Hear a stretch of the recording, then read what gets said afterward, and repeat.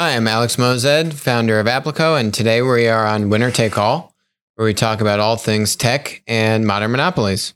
So we've got an interesting agenda today. We're going to talk about China. We have a couple platforms announcing earnings in the next couple of days. Tencent's announcing earnings tomorrow. Alibaba's announcing earnings on Thursday. And what should we expect in those earnings releases? There's also some interesting news when it comes to Huawei and their Harmony operating system, which they've launched as a result of Google not being able to work with Huawei smartphones anymore because of the trade regulation and ban on Huawei. We're going to zero in on some M&A that just happened. So Farfetch, which is a platform in Plaid, large marketplace for luxury goods and products, bought Off-White. And we're going to dig into that acquisition. I think it's really interesting. There's been a lot of activity in B2B recently. Two big B2B players have announced a merger in the aircraft supply space, Wesco and Pentair. Office Depot is now saying that they are a B2B company. And Amazon has entered the sanitation and janitorial supply space. Lastly, there's an interesting company, Plaid. It's in Plaid, called Cars.com. And a activist investor went into Plaid a little over a year ago. And unfortunately, the stock has nosedived, losing almost half of its value just in the past couple of months. So we're going to dig into what's going on with Cars.com and try to figure that thing out. So let's go to China. If you actually look at these stocks, look at Tencent, look at Alibaba, over the past year, net, these things are down. Tencent's down off of where it was a year ago. Alibaba's down off of where it was a year ago. And these are really two of the most dominant Chinese platform companies. Alibaba's in Plaid. Tencent is not, because it doesn't have enough transparency with the information it shares with the US exchanges. But what we're seeing with Alibaba, which is announcing earnings on Thursday, we wanted to dive a little bit into the numbers about just how big Alibaba is and how can we compare that to Amazon. So kind of interesting here, what Alibaba's doing in GMV, they actually haven't publicly disclosed this data for a while, but from our sources, they are doing about $806 billion in GMV, okay? Compared to Amazon, Amazon is doing $277 billion in GMV.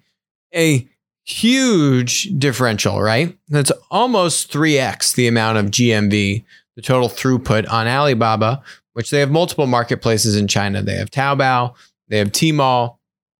They do a lot of B2B distribution in China. So China is actually ahead of the US in bringing online a lot of the B2B distribution transactions, whereas the US is really all B2C at this point. As compared to B2B being a real factor for marketplaces and e-commerce. So there's a few differentials as to why. But when you look at their revenue, okay, so Amazon has $233 billion in revenue and Alibaba has $56 billion in revenue. Also, let's understand why. So Amazon's doing a lot of 1P selling. They are also a seller in addition to their 3P third-party sellers. Jeff Bezos was saying 58% of the $277 billion number, which I think is around $160 billion, is actually sold by third-party sellers. But that leaves over $100 billion that Amazon's actually selling as a 1P seller, right? Where they buy a product, it goes on their balance sheet, and then they resell it. Whereas Alibaba's only doing about $56 billion in total revenue. So Alibaba's doing much less what we would call linear selling.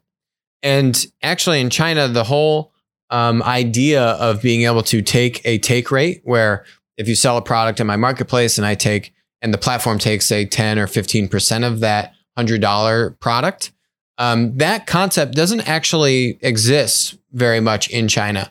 Instead, what happened was when eBay and Alibaba were duking it out many years ago, Alibaba decided to beat out eBay by saying, we're not going to charge any take rates, any transaction fees at all.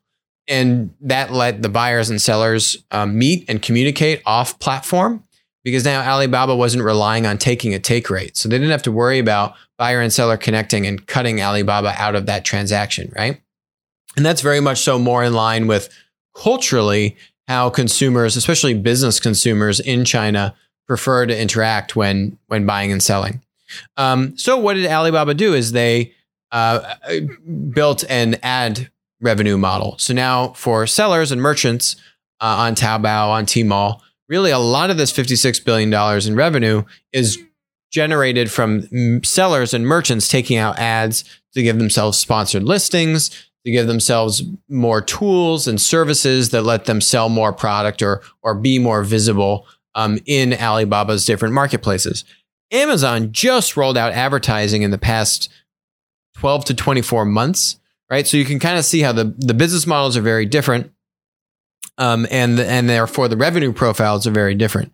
That said, I think Alibaba's beat for the past, I think maybe 14 quarters in a row now. Profit is expected to grow at around 27%. Revenue is supposed to grow at 38%. Still very strong growth metrics. But this is supposed to be their slowest growth in 14 quarters, being affected by the US-China trade relationship. Tencent, on the other hand, which is announcing earnings tomorrow, is supposed to have about 24% in profit, whereas the year prior was only 2% in profit. And both of these companies also have very strong cloud businesses. If you think about Amazon with AWS and Microsoft with Azure, basically Alibaba and Tencent are also the number 1 and 2 players in the cloud platform arena in China. Tencent also has a lot of video games.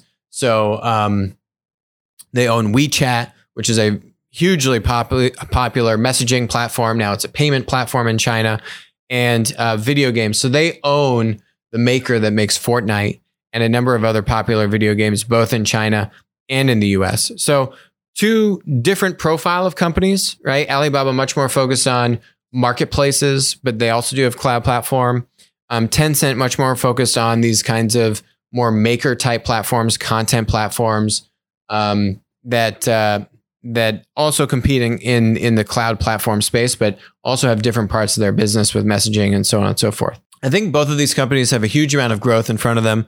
I think both of these companies will be able to beat earnings going into tomorrow and the day after. I think investor expectations are already hampered because of US-China trade relations, right? So the negative impact that that's going to have on the stock is already very much so priced into the expectations going into these earning releases.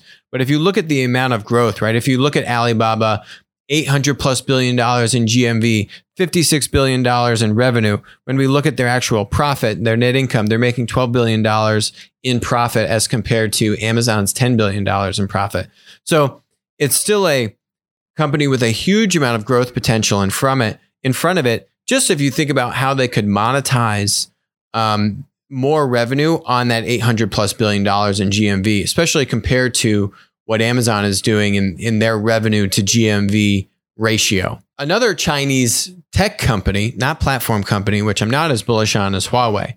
So Huawei is announcing this Harmony OS, which is basically their Android alternative for smartphones and smart home devices. So all of Huawei's European smartphone business is effectively dead, I predict, because even if they launch their own Harmony operating system, they're not going to be able to build a community of third-party developers, which is really the power in a platform. It's the ecosystem. It's not the technology. So even if you have the technology of your own operating system, how are you going to go convince millions and millions of developers to now make their apps specifically for your operating system? You need a lot of demand. And just in the United States, we've seen 3 massive tech companies try this and fail. Amazon tried it with the Fire Phone. Facebook tried it. They were partnering with like LG or one of the smartphone manufacturers. That failed. Microsoft obviously tried and failed with the Windows Phone and many others. So it's very hard to actually, it's near impossible to have a third successful platform business, right, to compete against iOS, Android.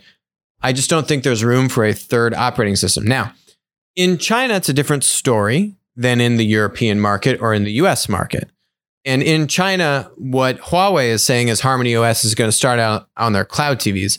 So really, this whole news is very misleading because they make it sound like they're going to have an operating system that could rival Android on smartphones. But that's actually not the case. They're saying it's going to take them a few years for this to even be ready for smartphones, which means there's absolutely zero chance that Harmony OS has an impact outside of China on smartphones. And I think it's going to have a tough time just with cloud devices in general. We haven't really seen an operating system take off on connected TVs, for example, at all, let alone it working for Harmony OS. We've seen Apple TV, we've seen Fire TV, we've seen Google's version of this, but those are also kind of very different packages than Harmony OS. So I think Huawei is just going to have a tougher time, and the regulations that the Trump administration has put on them aren't getting any easier. So they're not going to be able to be a third successful platform. Okay, so now what we talked about last week was, on the note of Microsoft, their Twitch competitor is called Mixer, and it's a live streaming competitor, and they got Ninja, who is one of the most popular live streamers on Twitch, to come over to Mixer exclusively. So this was a big win for Mixer. We were talking about this as like a double marquee strategy where Ninja has a huge following, both from viewers, but then also other live streamers that would also want to come join the platform. So now Microsoft is able to juice both sides of that ecosystem. And this article just came out that said within 5 days of Ninja going to Mixer, they got 1 million subscribers. Ninja got 1 million subscribers on his profile on Mixer, which I'd say is a pretty good feat and pretty good early sign. Now, this is what's interesting. Twitch obviously didn't really like that their top streamer had left the platform. And so they started to advertise other competitive channels on Twitch on Ninja's profile. Now, Twitch had never done this before for any other streamer, apparently, according to Ninja, on Twitch. So he definitely felt a little chided by that. And just keep in mind that these live streamers have a huge audience of kids, right? Children, people under 16 years old. It's a much younger demographic. And so basically what happened is someone or Twitch was advertising a channel that had pornography on it. And that basically sent Ninja over the threshold. And we'll play this little clip here of his response. I'll fast forward it. Just me. And there are also other streamers who have signed with other platforms whose stream and channel still remains the same. You can see their VODs. They don't promote other streams. They don't promote other popular channels, but they do on mine. I've been streaming for 8 years to build my brand, to build that channel, 14.5 million followers, and they were still using my channel to promote other streamers. Well, now there was a porn account that was #1 being recommended on my channel, and I have no say in any of this stuff. So this is the line, this is the straw. We're trying to get the whole channel taken down to begin with, or at least not promote other streamers and other channels on my brand. Okay, so you get the idea, right? Big producer on Twitch leaves the platform. Twitch not happy about it, starts advertising other competitive producers on Ninja's account. Ninja obviously not happy about that. Then this pornography thing slips in there. I mean, it's just a very big oversight on Twitch's part. I'm sure they didn't purposely do this, but they launched this ability to advertise other competitors' streamers, and they didn't police it, or they didn't oversee it as well as they should have. They were sloppy. I don't think it was intentional. That would be really bad. But obviously, just not a good look. Not very professional. But you can see that when platforms compete, things get really hairy. And platform wars are a special thing to watch. And so Twitch definitely not happy with Ninja's departure, as he was one of their biggest celebrities. And that's what platforms do when they really get to scale. They create celebrities that weren't celebrities prior to joining the platform. So I'm sure Twitch feels pretty chided that the person they created into such a celebrity figure is now leaving them and then going to a competitor. So it's interesting to see how the platform wars play out. Another interesting platform development is what Farfetch did, buying Off-White. So if you're not in the luxury designer good game, which is okay, I'm not either. But basically, Off-White is a huge up and coming brand.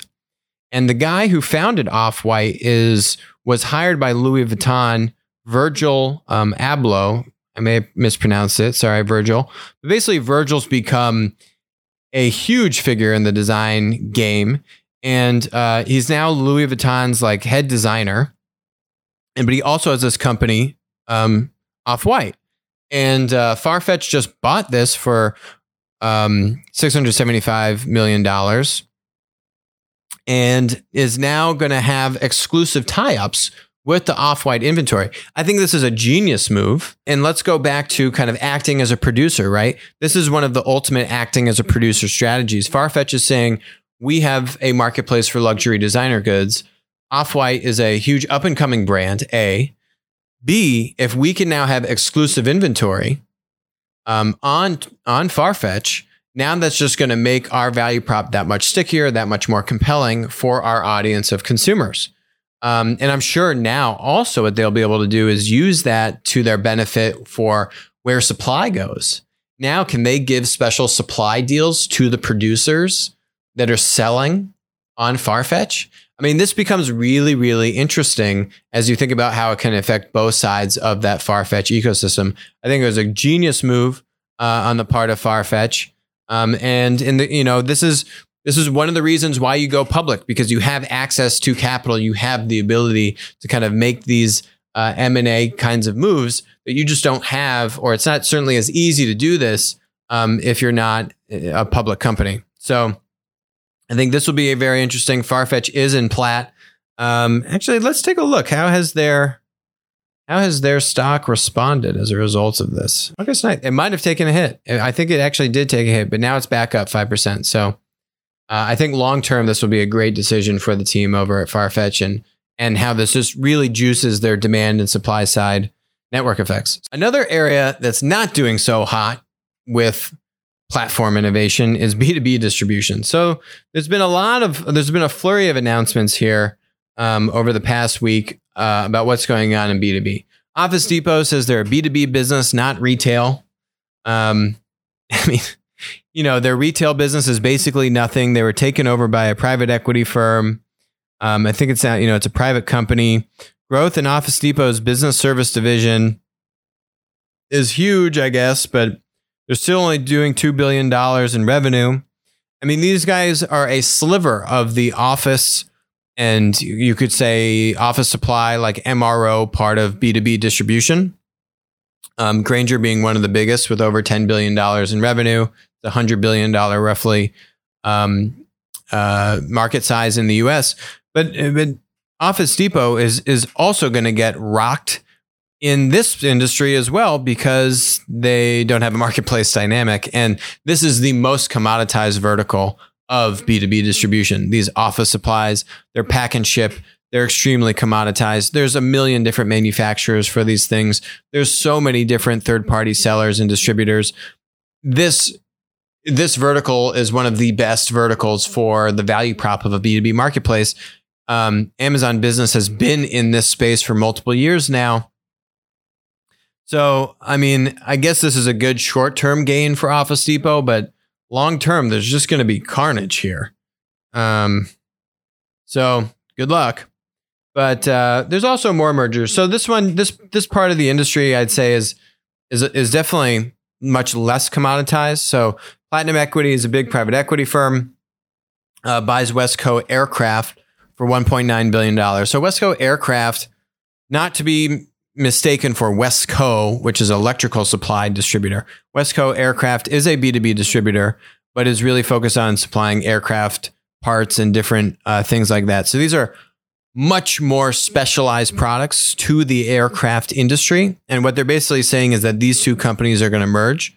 Patent Air is the other company that's being bundled up with Wesco Aircraft. So now this will create a strong combined entity that's doing a few $1 billion in total revenue.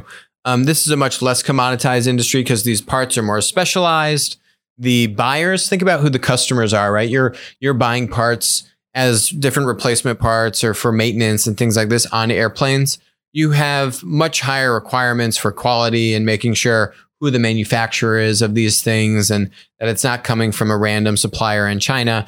And so there's definitely much more reticence on the part of the business customer in the aircraft distribution space. that would make the adoption of a B2B marketplace like Amazon just much slower. There are a lot of parts here that are pack and shippable, but there's also a lot of parts that are definitely heavy and just much more rare to find.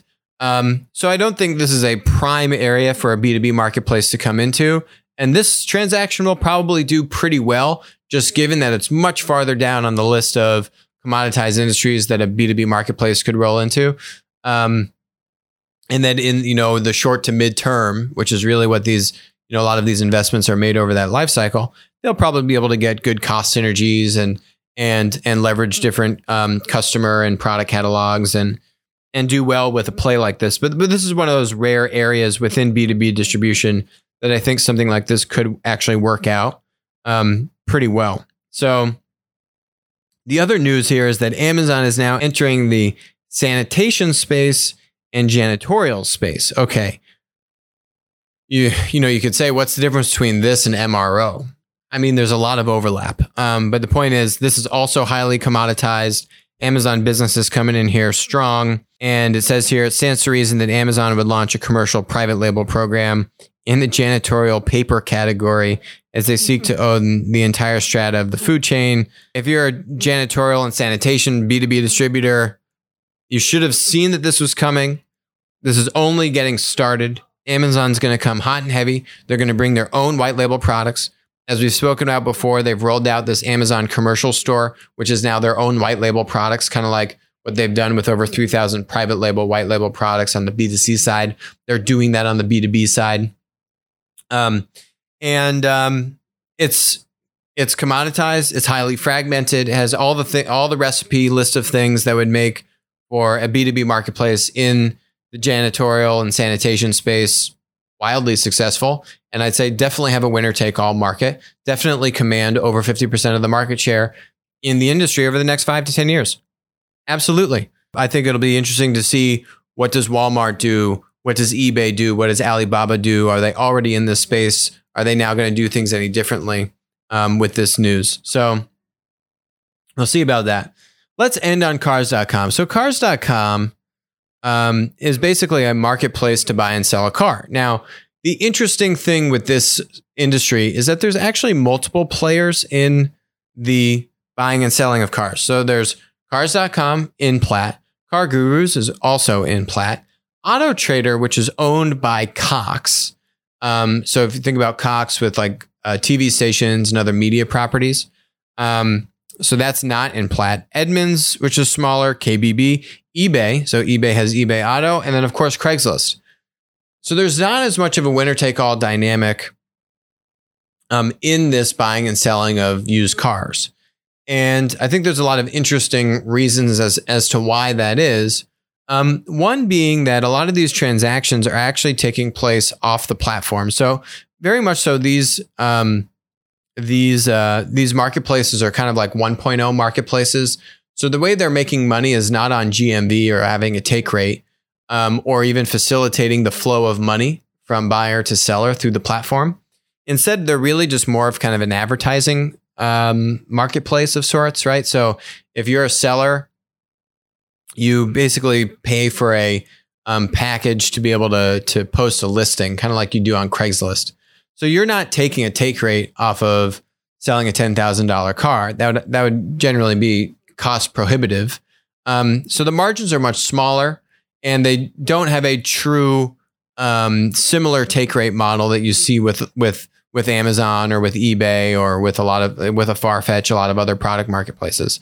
So as a result, you've seen this industry kind of fragment a lot because there's a lot of these kind of more so these marketplaces that you come to meet buyers and sellers, and then you transact offline.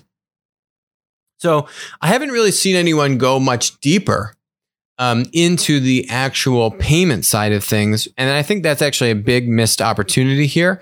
So could you create a lending marketplace? Could you let a lot of third-party lenders come in and provide credit to different types of buyers and actually try and close that loop, actually try and keep that transaction within your marketplace? I think that would substantially change the economics in the industry, and then actually try to capture what I would classify as platform leakage, which is basically just you come here to meet and then you leave.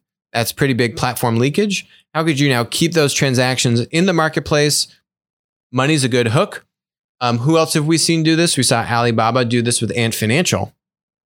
That was basically, so that's basically what Alibaba was. If we rewind to the beginning of today's episode, Alibaba would charge their sellers for advertising. Ant Financial would then basically be an escrow account.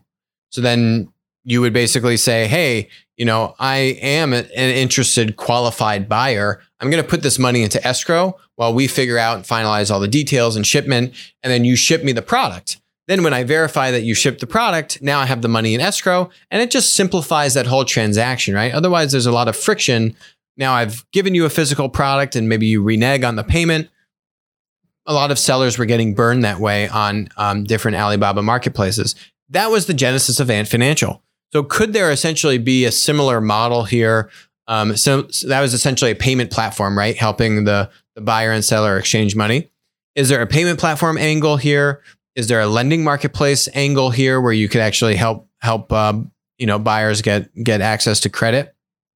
I think that's what's needed. And basically what happened is, so the reason why Cars.com stock has tanked, and I mean tanked, not good for the ETF, not helping out the curve here. Okay, there. Look at this. Boom, like in the 25 range, and then now sub $10. This thing has lost like 60% of its value just in the past month. And there's an activist investor called Starwood or Starboard, I believe, that came in a little over a year ago and said, hey, we're going to put Cars.com up for sale. We think that they're missing a lot of value and that they should sell themselves. Okay, so the stock rose when this activist investor came in, and then basically they took 9 months or so to then do an exploratory process, I think with JP Morgan, to see if any buyers would be interested in buying Cars.com. Unfortunately, that didn't work out so well, and no one wants to buy Cars.com, which then drove their stock price tanking, along with some other factors, growth and other things weren't looking as well as they would have hoped. But not a good sign if no one is up to even buy you or even put in a bid.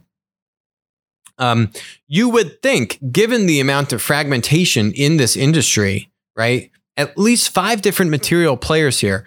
Car Gurus, Public, Auto Trader, pretty big player. Edmunds, KBB, eBay, Craigslist not buying anyone, but still, handful of other players. You would think that one of them would want to consolidate, and then with a more consolidated and a stronger position, hopefully in a winner-take-all market, that an acquisition and M&A would make sense. Unfortunately, I think because the network effects here really haven't been trending towards winner-take-all for the reasons that I just went over, I think that's part of the reason why there really wasn't that interested of a buyer. No one's really been able to capture that lock-in effect and actually make a sticky network effect here between buyer and seller and facilitate that transaction from end to end. As a result of that, I can understand why buying Cars.com didn't make any sense. So these would be some of the interesting, there's still platforms, but these are really like 1.0 marketplaces, right? These are kind of like a Craigslist, but just a better user experience, a more tailored user experience. And then they charge a little bit more for ads. But it's basically like these 1.0 type of marketplaces. And this is what's interesting. So IAC, Barry Diller, understands this. Angie's List, Home Advisor, those are more 1.0 marketplaces as well. They don't really handle the money. The flow of money doesn't really go through the platform. They're more like referral engines, which is basically what these auto marketplaces are. When Angie's List and Home Advisor bought Handy, Handy's 2.0 marketplace, right? Handy does own the flow of money, right? Handy does have a much tighter level of accountability to the consumer, because now the consumer isn't picking the actual provider of services on Handy. It's actually the platform saying, here's someone good who's going to come clean your home or install your TV, and you're going to be happy. And you don't actually pick the actual service provider. Handy gives you the service provider, and then you pay a flat rate, hourly rate for their services. That's a very different transaction model. That's a much more evolved transaction model than these 1.0 marketplaces, where it's kind of whoever and whatever goes on the platform, and then it's completely up to the consumer to make that buying decision. So the 2.0 marketplaces are much harder, right? There's a much more level of ownership and accountability and responsibility put on the platform, which means that there's a lot more work, and like these auto marketplaces would really have to transform how they do what they do, right? If they were to handle payments or the flow of money or lending, that's a completely different model than what they have today. So we just haven't seen any of these players, I think, really take that full steam.